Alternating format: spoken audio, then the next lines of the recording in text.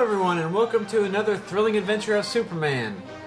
My name is Michael Bradley, I am your host, and if you are tuning into the show for the first time, tuning in. I guess there's really not much tuning in when it comes to MP3s, is there?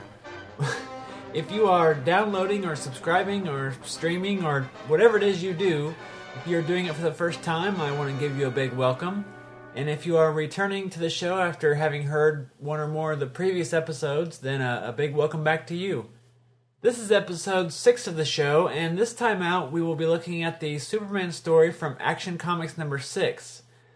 But before we get into that, I want to give a big thank you to Billy Hogan of the Superman Fan Podcast, Charlie Niemeyer of Superman in the Bronze Age, J. David Weeder of Superman Forever Radio, and Michael Bailey and Jeffrey Taylor of From Crisis to Crisis for promoting the show. They've all repeatedly played the promo for the show and have plugged it in some way, and I'm very thankful to them for that. If anyone else has a podcast or website that has plugged the show, then thank you as well. If I didn't mention it, please drop me an email to thrillingadventures@greatkrypton.com and let me know. Chances are I haven't heard it or seen it, or it's entirely possible I've forgotten, because sadly I do that from time to time as well. But if you've plugged the show, either known or unbeknownst to me, then I really thank you for your support.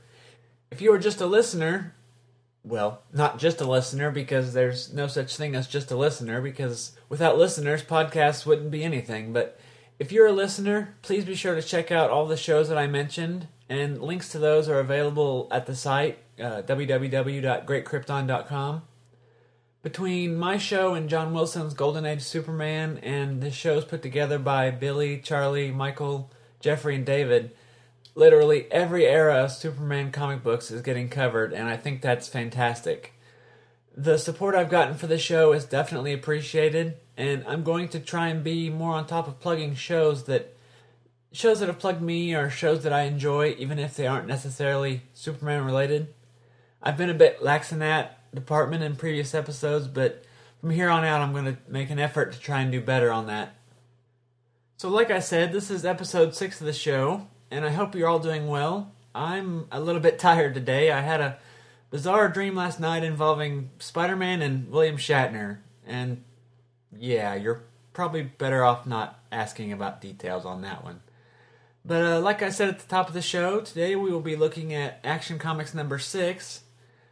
The cover to this issue was once more by Leo Amelia, and this is his last cover for the title. It shows a jungle hunter with a camera in his hand and a rifle by his side, hidden in the bushes. And behind him, apparently unbeknownst to the hunter, looms a large gorilla with his hand raised, ready to strike. It's a pretty nice cover. Not the best of the Amelia covers, but definitely not the worst. The coloring is very nice, and the detail on the gorilla is pretty good as well.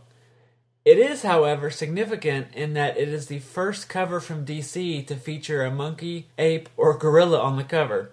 For those unfamiliar with the goofier points of comics history, the story goes that as publishers, DC in particular, started watching comic sales, they noticed that comics with monkeys and or apes on the covers tended to sell a little better than the others. And if a certain theme or story sells well, you can be sure that comic companies are going to repeat that.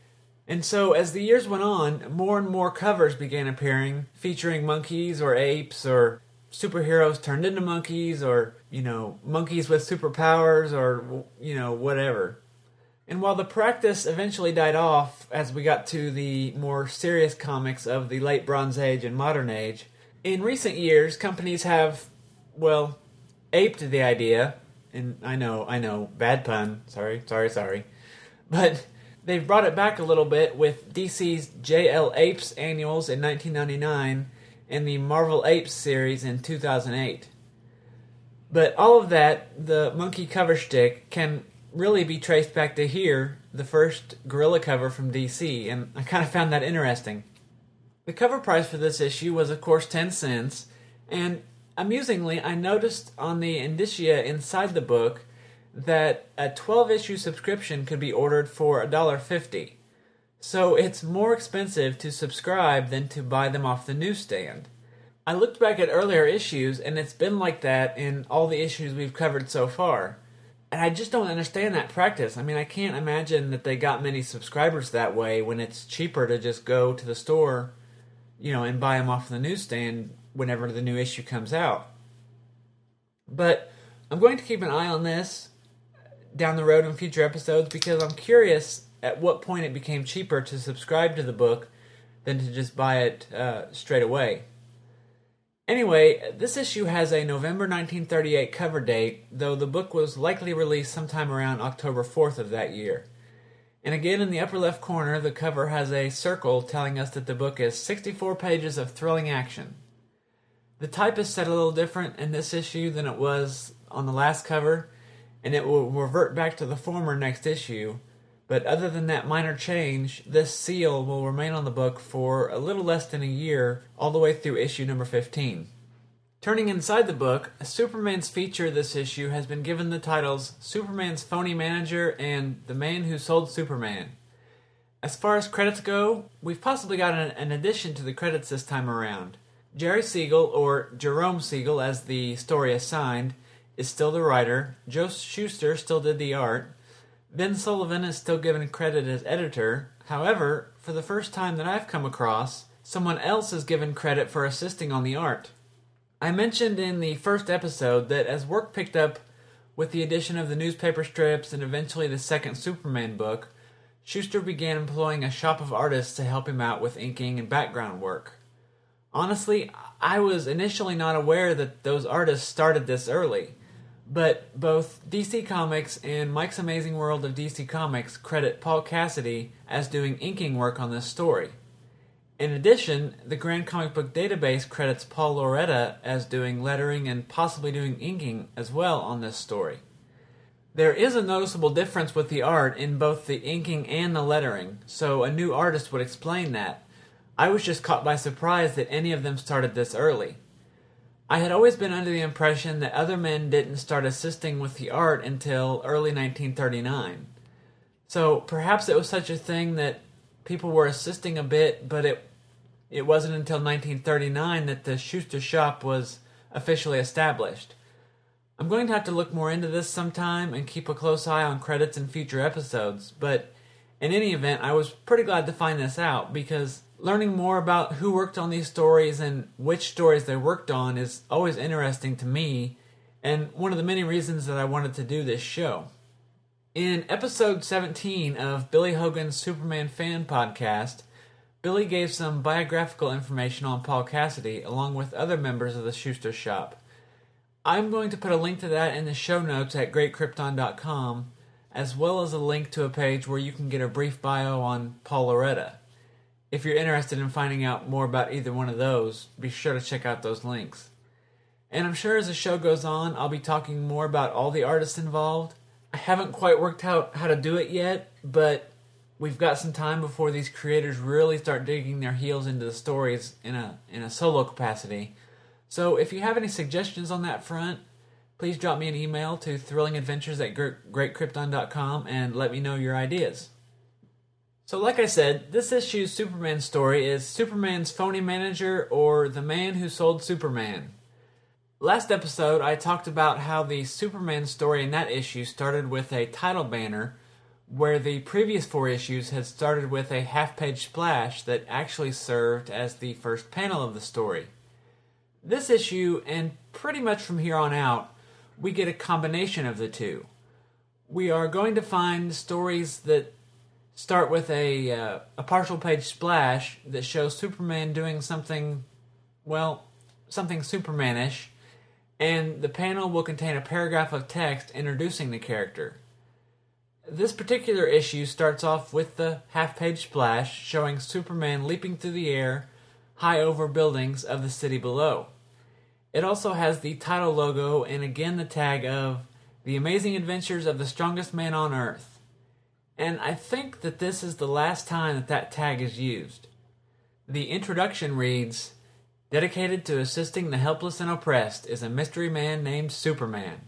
Possessing super strength, he can jump over a 10-story building, leap an eighth of a mile, run faster than an express train, lift tremendous weights, and crush steel in his bare hands. His amazing feats of strength become more apparent day after day." More or less, that's the same description that we got on the first page of the original story from Action Comics number 1, which I covered in the first episode. We will see similarly worded blocks of text from here on out, and they'll play with the wording some. It won't always be worded exactly the same, and sometimes it will even be used to kick off the story itself. I really dig these intro paragraphs because it's just one paragraph and bam, you know everything you need to know to jump into the stories. It's a great introduction for new readers, and in recent years, a lot of DC Comics have brought these back, and I think it's mostly a Geoff Johns thing. And while I might argue that they don't quite serve the same purpose anymore, they're a nice throwback to the Golden and Silver Age stories. And I love seeing how these introductions evolve, from here to the radio show, to the Fleischer cartoons, to George Reeves's Adventures of Superman, and even beyond that. The Fleischer cartoons and the George Reeves show are probably the two most famous, but clearly they all owe their origins back to these original introductions in the comics. As the story begins, we get two panels that bring us up to speed on things. We learn that news is spreading about Superman's amazing exploits, and we get a panel that shows headlines from various newspapers. And the cool thing about these headlines is they actually refer back to stories that we've seen. The headlines are Superman smashes munitions ring, which we covered in episode number 2. Superman wars on injustices, which was pretty much episode 1. Entire town saved by Superman, episode 5. The headline on the Daily Star is Mystery Man of Steel reappears. This marks the first time we've seen that label applied to Superman. And even though it may just be a coincidence, I like that it's the Daily Star that bears that headline, rather than one of the other newspapers. You know, looking back, it's neat to see the two put together. In the next panel, we are reminded that Clark Kent has been assigned to cover Superman's sightings. If you recall, the Daily Star's editor gave Clark that assignment back in Action Comics number 1. Even though we don't see Clark actually doing too much reporting on Superman, that's a bit of continuity that carried over. This is a nice shot of Clark, too. It resembles a young Kent Taylor. In an early 90s interview with the Toronto Star, Joe Shuster said that Clark Gable and Kent Taylor, who were both big movie stars in the 30s, were the inspiration for Clark Kent's name. Other stories have been floated about throughout the years, some true, some not true, but the likeness to Taylor here does lend credence to the one that Joe Shuster gave to the Toronto Star. Or it could just be coincidence, too. Anyway, with the recap out of the way and everyone caught up to speed, the story begins proper as Clark is called to the editor's office. Upon arrival, he is introduced to Nick Williams, who, very much to Clark's surprise, claims to be Superman's personal manager. Clark is so surprised that the ashtray that he had been playing with in his palm is crushed as his grip tightens in shock. That has really nothing to do with the rest of the story. It's just kind of one of those weird little side tangents, but thankfully this time it's only one panel instead of, 2 or 3 pages. Anyway, Clark and the editor are skeptical about Williams' claim, but Williams says that he has a contract giving him sole commercial rights to Superman's name. He continues that he wants to make a deal with the Star, since more Superman news is better for both of them. Williams says that he will give the Star news of Superman's exploits if they agree to print them. Clark continues to doubt, of course, but asks Williams how they can be sure that he's able to do what he's claiming. Williams says that he can prove it and turns on the radio where they hear a commercial for Crackle's Cereal, sponsor of the new Superman radio program. And this, to me, seems amazingly prescient. Not only because we're still more than a year away from the real Superman radio program's beginning, but it's more than 3 years from when Kellogg's would begin their sponsorship of the program. And Kellogg's would go on to have a long association with the character all the way through George Reeves's Adventures of Superman. After the commercial is over, Williams directs their attention out the window where, again to Clark's surprise, they see a blimp passing by towing a banner advertising Superman brand gasoline.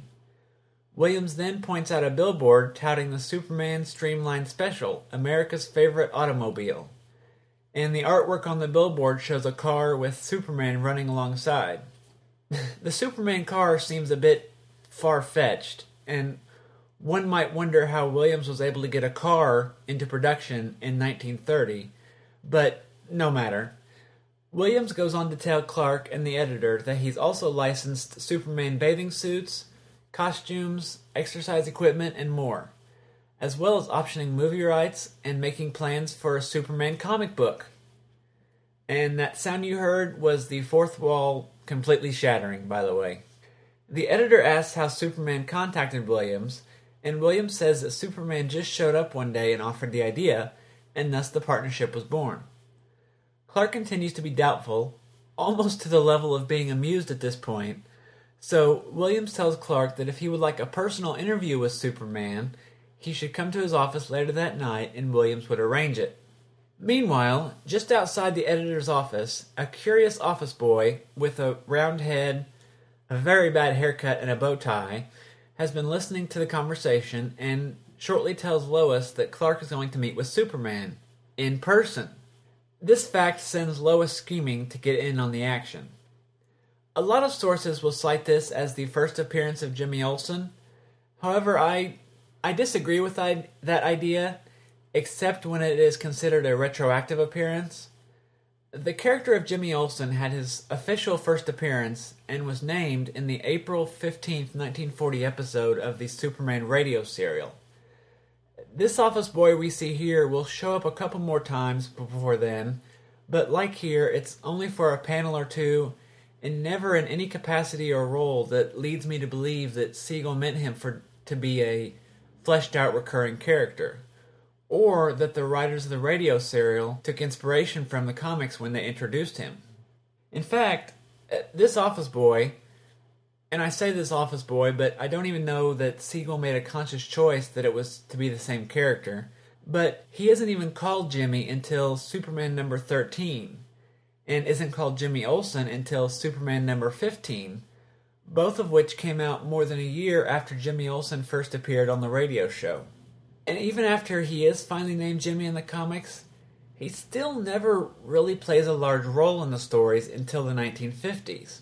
The character's use in The Adventures of Superman garnered a large fan following, and that is what ultimately led to the creation of Superman's pal Jimmy Olsen, the ongoing series, and more frequent appearances in the Superman comics as a whole.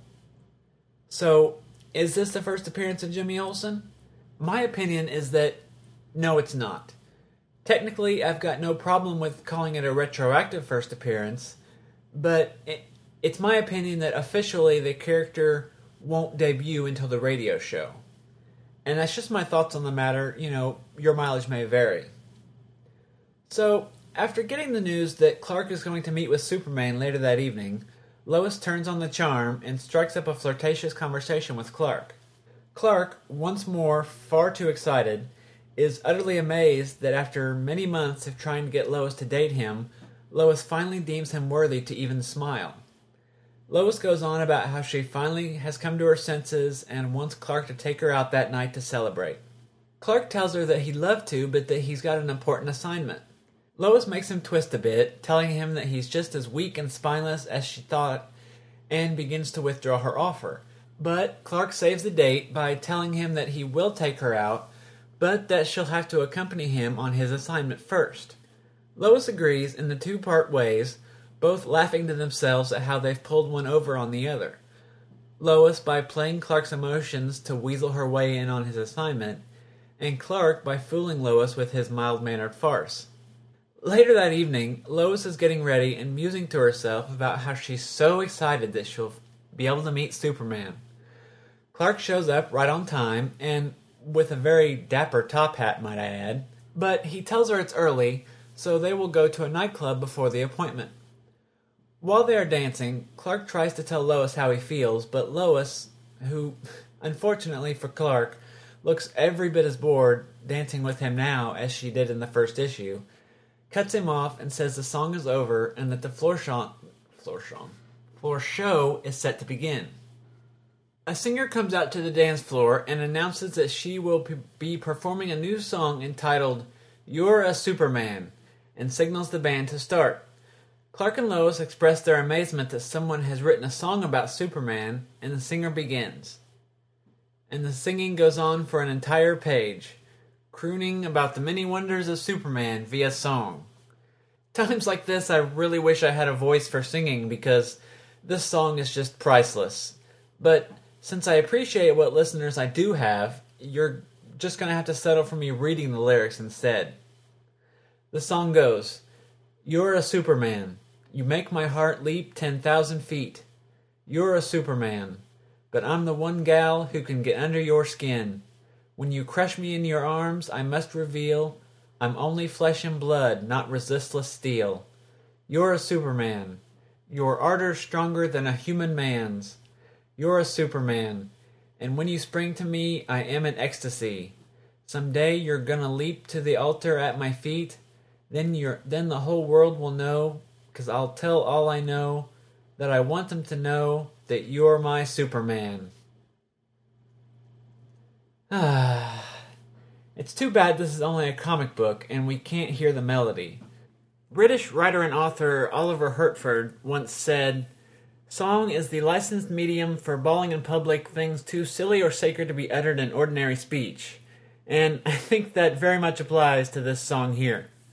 It just really loses something when you can't hear the melody behind it. The Superman homepage has listed more than 500 songs that mention Superman, but sadly, no one has recorded this one. Somebody should really write an arrangement for it and get to recording that, don't you think? Anyway, as the song goes on, Clark glances over at Lois and finds that she is absolutely mesmerized by the song. The scene switches to the office of Nick Williams, where we find Williams talking to an actor that he has hired to impersonate Superman during the interview with Clark. The actor expresses doubts about whether the interview was such a good idea, but Williams says that it is, and continues that Clark won't suspect anything because they've rigged a series of tricks to imitate Superman's strength. He says that with the newspapers supporting them, they'll be able to make all sorts of cash selling Superman's name. And since Superman is probably just a myth anyway, someone should cash in on it. So, this is interesting here because we've seen Superman making headlines and apparently being well known enough to make those headlines and sell products and inspire a radio show and movies and comics, but still he's seen as possibly a myth to people. Eventually in the comic books, in fact very soon, they're going to throw off any pretense at all that Superman is not well known by the public. But I guess at this point he's more like an urban legend. And I wish Siegel would have dealt more with that in his stories. Superman's coming out, so to speak, his slow revelation to the public, the idea of Superman not being a well-known public figure is very interesting to me for some reason. And I just wish that, Siegel would have explored that a little more. I do really give Shuster some credit here, though, for making this pseudo-Superman visibly quite distinct from the real thing. He's thinner, his shoulders aren't quite as broad, his face is quite different, and even the hairstyle is dissimilar to that of Superman's. Even the costume itself looks pretty cheaply made, and just not quite up to spec, which, given the amount of costume variation we've seen in these issues till now, that says something. And it all comes together and makes it much easier for the reader to discern between the two in what could have been a very confusing situation, especially for the younger readers. So, anyway, we cut back to the nightclub, and with the performance over, Clark suggests that they leave, but Lois says that they should have one more drink, and while Clark isn't looking, Lois drugs his drink. And this could be seen as cosmic payback for when Superman drugged a football player and took over his life with no explanation 2 episodes ago. But it really begs the question about where people are getting all these narcotics that are powerful enough to render people unconscious in such a short amount of time. And more importantly, just why Lois happens to be carrying them around in her purse. Anyway, the drug knocks Clark out. Well, not really, but we'll get to that in a minute. And Clark face plants into the table, apparently unseen by all of the other patrons and staff of the club. Lois laughs that her plan has worked and leaves. Yeah. Lois drugs him, then just leaves him passed out in the nightclub. What's a Superman comic without a little assault and battery, eh? So, Lois leaves the nightclub and hails a taxi, heading off to Williams' office. I'm not really sure how Lois found out where Clark's assignment was. I guess maybe Clark told her off panel. But back inside the restaurant, Clark, who really was unaffected by the drug, rouses. And he muses, double-crossing a pal, eh? Just like a newspaper woman. Clark, this is the woman you've been trying to date. Why are you so interested in her if you know she's just going to double-cross you? So, Clark exits the club and, once outside, changes to Superman, poses for a money shot in the moonlight, then leaps off into the night in pursuit of Lois. We cut back to Williams' office where Lois arrives. Her showing up, rather than Clark, surprises Williams, but Lois tells him that Clark was taken off the assignment. She fails to mention how she drugged him and left him unconscious and his lifeless body in a restaurant, but there you go. Lois asks where Superman is, and Williams says that he will be there shortly before so subtly snapping his fingers, thereby signaling the pseudo-Superman, who till now had been hiding just outside the window on a conveniently placed narrow ledge. The pseudo-Superman climbs inside, and Williams suggests he perform some super feats to further convince Lois. The pseudo-Superman proceeds to demonstrate how lifting Williams' desk above his head and bending a solid steel bar in half are mere child's play. He asks if Lois is convinced, and Lois replies very matter-of-factly, no. She then tells them that she knows both are fakes and is going to prove it. She lifts Williams' desk over her own head, revealing that it was merely a cardboard prop. She grabs the steel bar and unbends it, revealing that it wasn't steel, but aluminum. And what's more, she defiantly points a finger at the pseudo-Superman and tells him that she's met the real Superman and knows for sure that this man is nothing but a phony. Lois then begins an epic storm out, but Williams grabs her, saying that she knows too much and that they can't afford to let her live.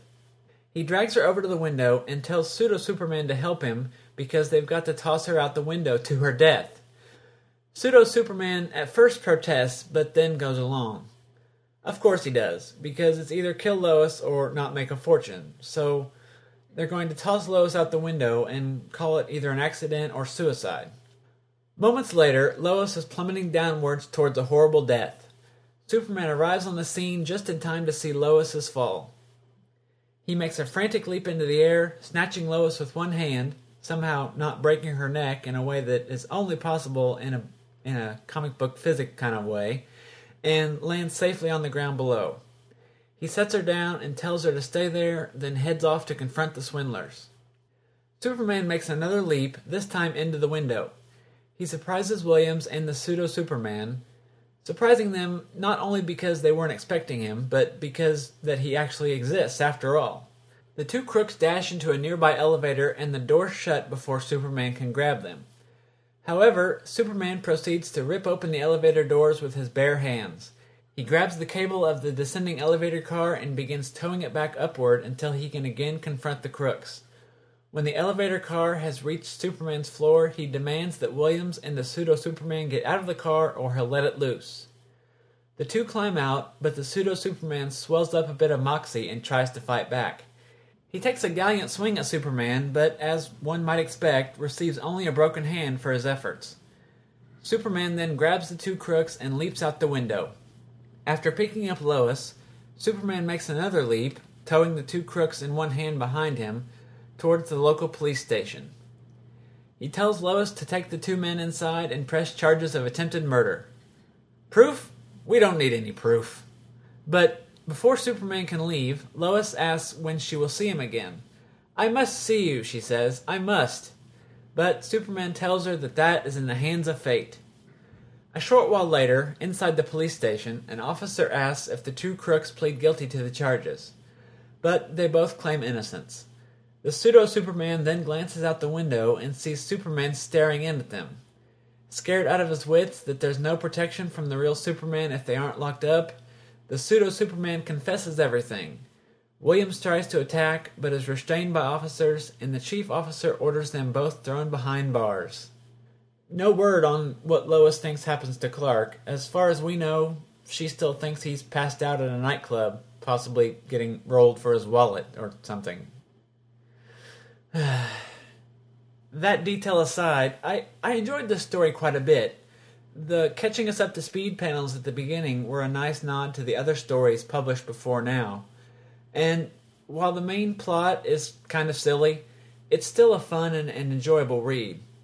For once we have a Superman where he's not drugging someone or coercing them into joining a militia or trapping people in a mine where they could potentially die. And that's a nice switch, I think. He doesn't even mess with Lois after she drugged him, which, quite honestly, I was expecting him to do something and try to, quote-unquote, teach her a lesson or something. I can't help but wonder if this story wasn't done as a preemptive, tongue-in-cheek strike against those who might try to capitalize off Superman's success. 6 issues in, Detective had to have seen sales numbers showing that Superman was a bigger success than they were expecting. Wonder Man, who was created by Will Eisner at the behest of Victor Fox for Fox Publications, he was one of the earliest Superman knockoffs, and that came out in early 1939. And here we are already in the fall of 1938, so even if word hadn't spread to other companies yet, word had to be building in-house about the huge success that Superman was. And we know that in these early days, DC was very litigiously protective of Superman. They were going after just about anything that seemed to be a clone of their top character. Captain Marvel is the most famous example, even if that character wouldn't come out for another year or more. And it really wouldn't surprise me if this story wasn't suggested by Vin Sullivan, or even thought up by Siegel himself as a light warning shot to competitors, or even just a way to send a message to kids that, accept no invitations, this is the real Superman.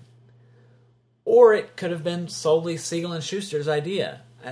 What's interesting is that there are some loose sketches that Schuster did in the mid-1930s. One is dated 1936, in fact, a couple years before the character was sold, that show different ideas they had for marketing the character, including cereal boxes, workout clothes, and more. We can't know for sure, of course, the source of inspiration for this story, but both seem fairly plausible, and given the odd nature of the story, which seems quite a departure from the types of stories we've seen so far, since here, Superman is mostly just defending his trademark rather than being the champion of the oppressed that we've seen in the prior 5 issues. My feeling is that there is more to this story than it just being just another idea.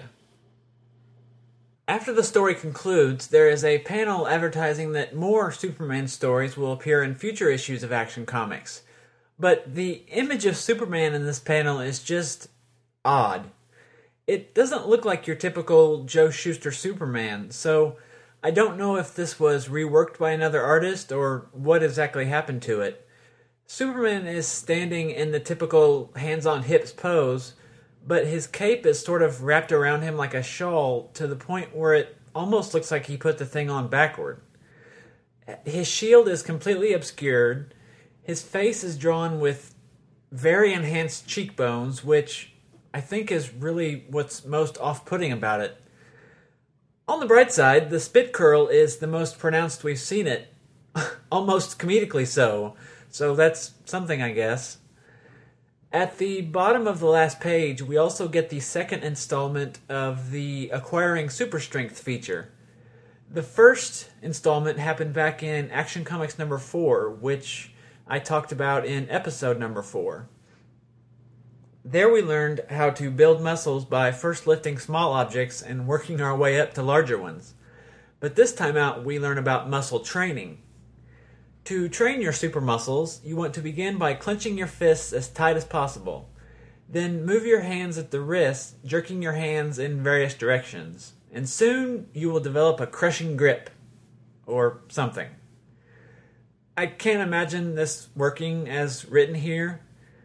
I've never tried it, but I don't think it would result in anything other than making you look like an idiot, swinging your fists all around.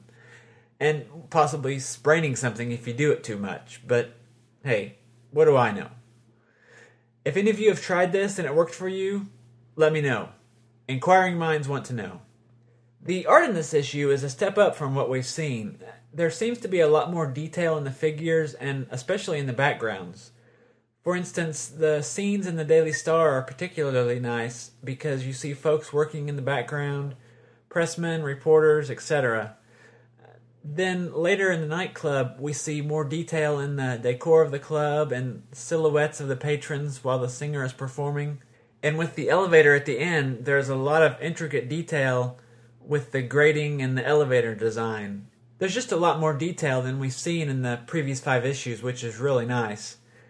As much as I hate to be down on Shuster's art, detail just wasn't his strong suit. My guess is the presence of that second artist, Paul Cassidy or even Paul Loretta, if that's who it was, had a lot to do with the differences here.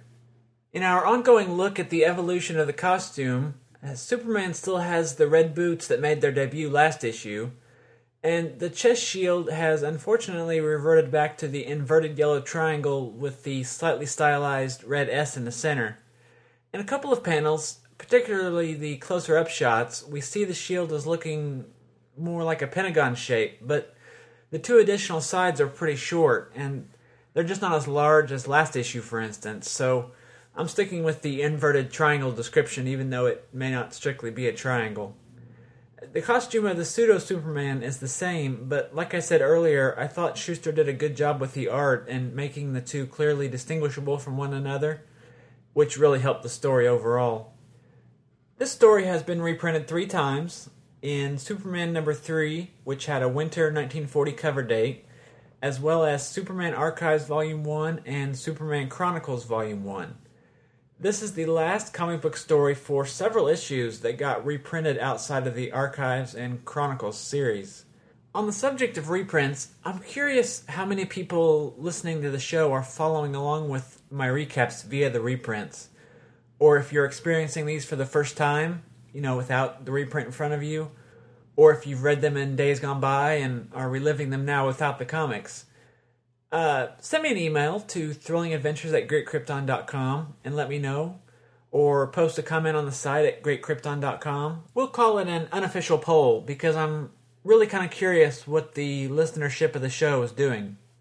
Other features in this issue were the standard ones: Chuck Dawson, Pep Morgan, Marco Polo, Tex Thompson, Scoop Scanlon, and Zaytara. The Superman story, the one we just talked about, was 13 pages. Back up to its standard length after getting shortened to 9 last issue. And the rest of the features are all their standard length, so there was a bit less filler this time out in the issue. There's not much notable about any of the additional features in this book.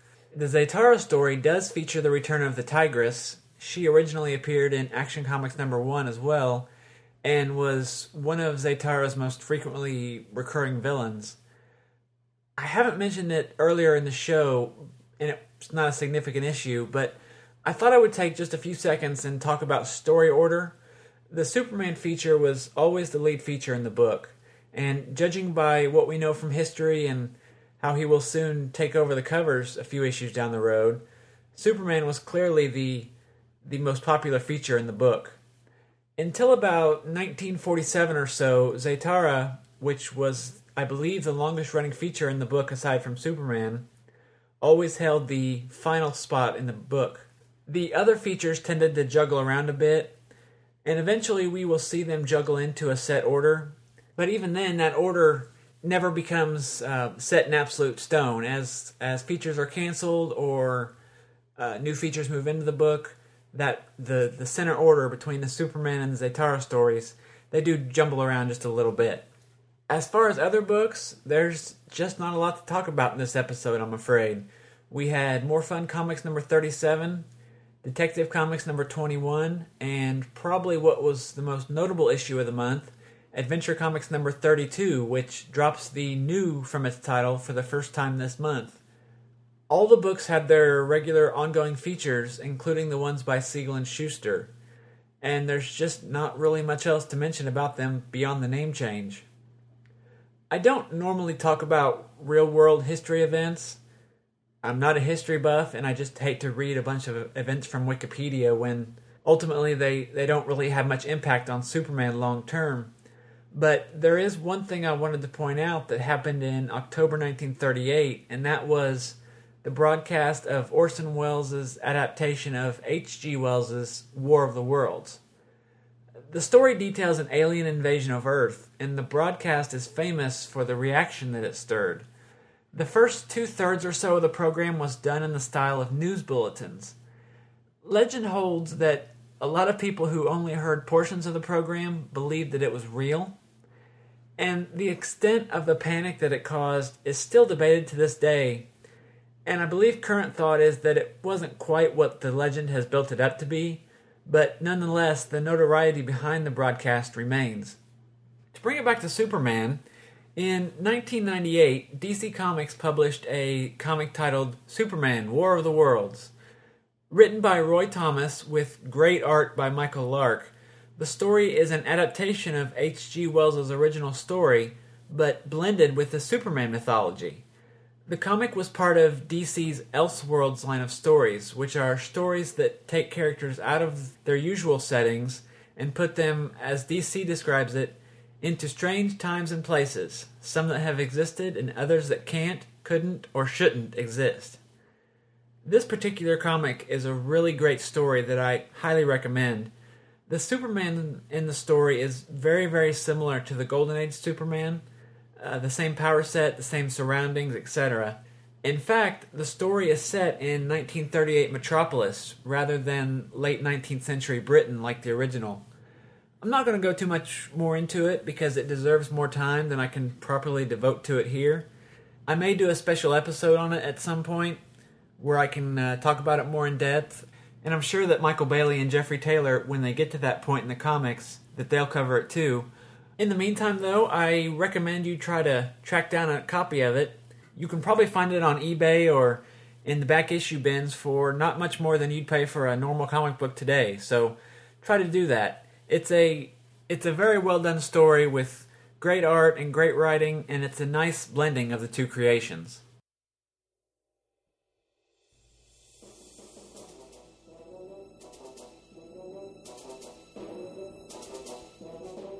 Coming October 31st, 2010, Superman Forever Radio, a new weekly podcast which will focus on Superman and his family of comics, movies, television shows, cartoons, radio shows, and more. Featuring the latest news, reviews, and the latest and classic adventures of the Man of Steel, an in-depth look at a variety of topics throughout Superman's 70-plus years of history. Join host J. David Weeder every Sunday for Superman Forever Radio, coming October 31st, 2010. For more information, go to supermanforever.com.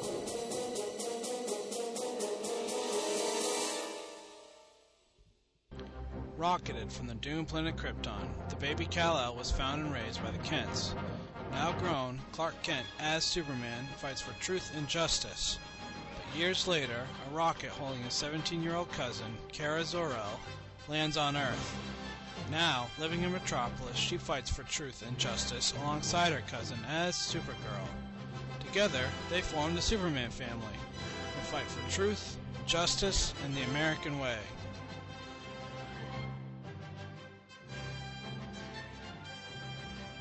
The Superman Family Podcast is a bi-weekly podcast that covers any and all Superman-related books that fall under the umbrella of the Superman family, from Power Girl all the way to Krypto the Superdog, as well as all your favorite Superman-related news and much, much more. Join me for some Superman Family fun, only at supermanfamily.com.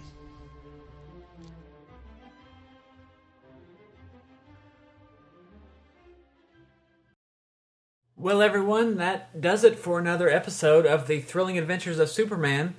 I want to thank you again for listening.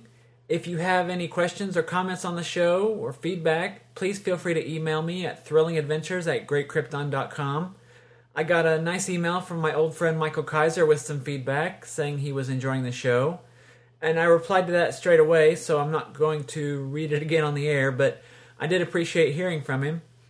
As always, be sure to drop by www.greatkrypton.com for show notes, images, links, etc. You can leave feedback there too if it's more convenient. If you would like to subscribe to the show, you can do that two ways. First, via the RSS feed available at greatkrypton.com, and secondly, via iTunes. If you subscribe via iTunes and have an opportunity, I'd appreciate it if you could leave an iTunes review. It helps folks find the show a little better. I got my first iTunes review from Charlie Niemeyer a couple days ago. Well, it'll probably be a couple weeks ago by the time you hear this, but I thank Charlie for that, and I'm glad that he's enjoying the show and finds it useful. Also, be sure to check out the Superman Podcast Network at fortressofbaileytude.com/Superman Podcast Network. All the shows I mentioned at the top of the episode post there when they have new episodes out, and there are several more shows that do as well, with more shows popping up all the time, so definitely check that out. As always, Superman was created by Jerry Siegel and Joe Shuster and is copyright DC Comics. Thanks again for listening to the Thrilling Adventures of Superman, folks, and I will talk to you later. Goodbye.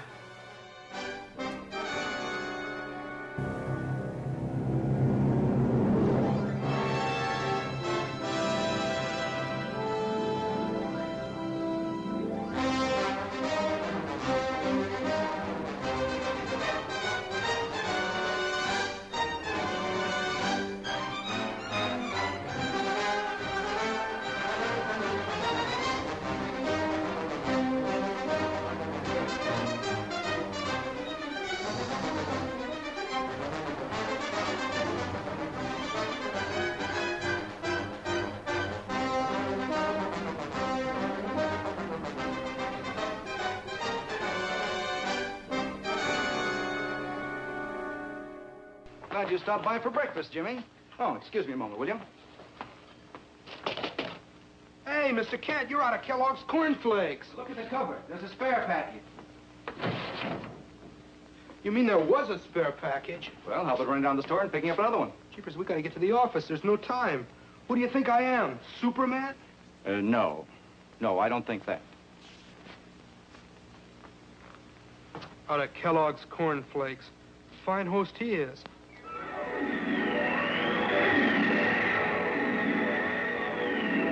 Even if Superman did deliver Kellogg's Corn Flakes, he'd have a tough time keeping everybody happy. More people run out of them every morning than any other cereal, because Kellogg's Corn Flakes taste best to more people. Always have, still do. Don't run out at your house. Remember, anytime you buy cereal of any kind, pick up a spare package of Kellogg's Corn Flakes.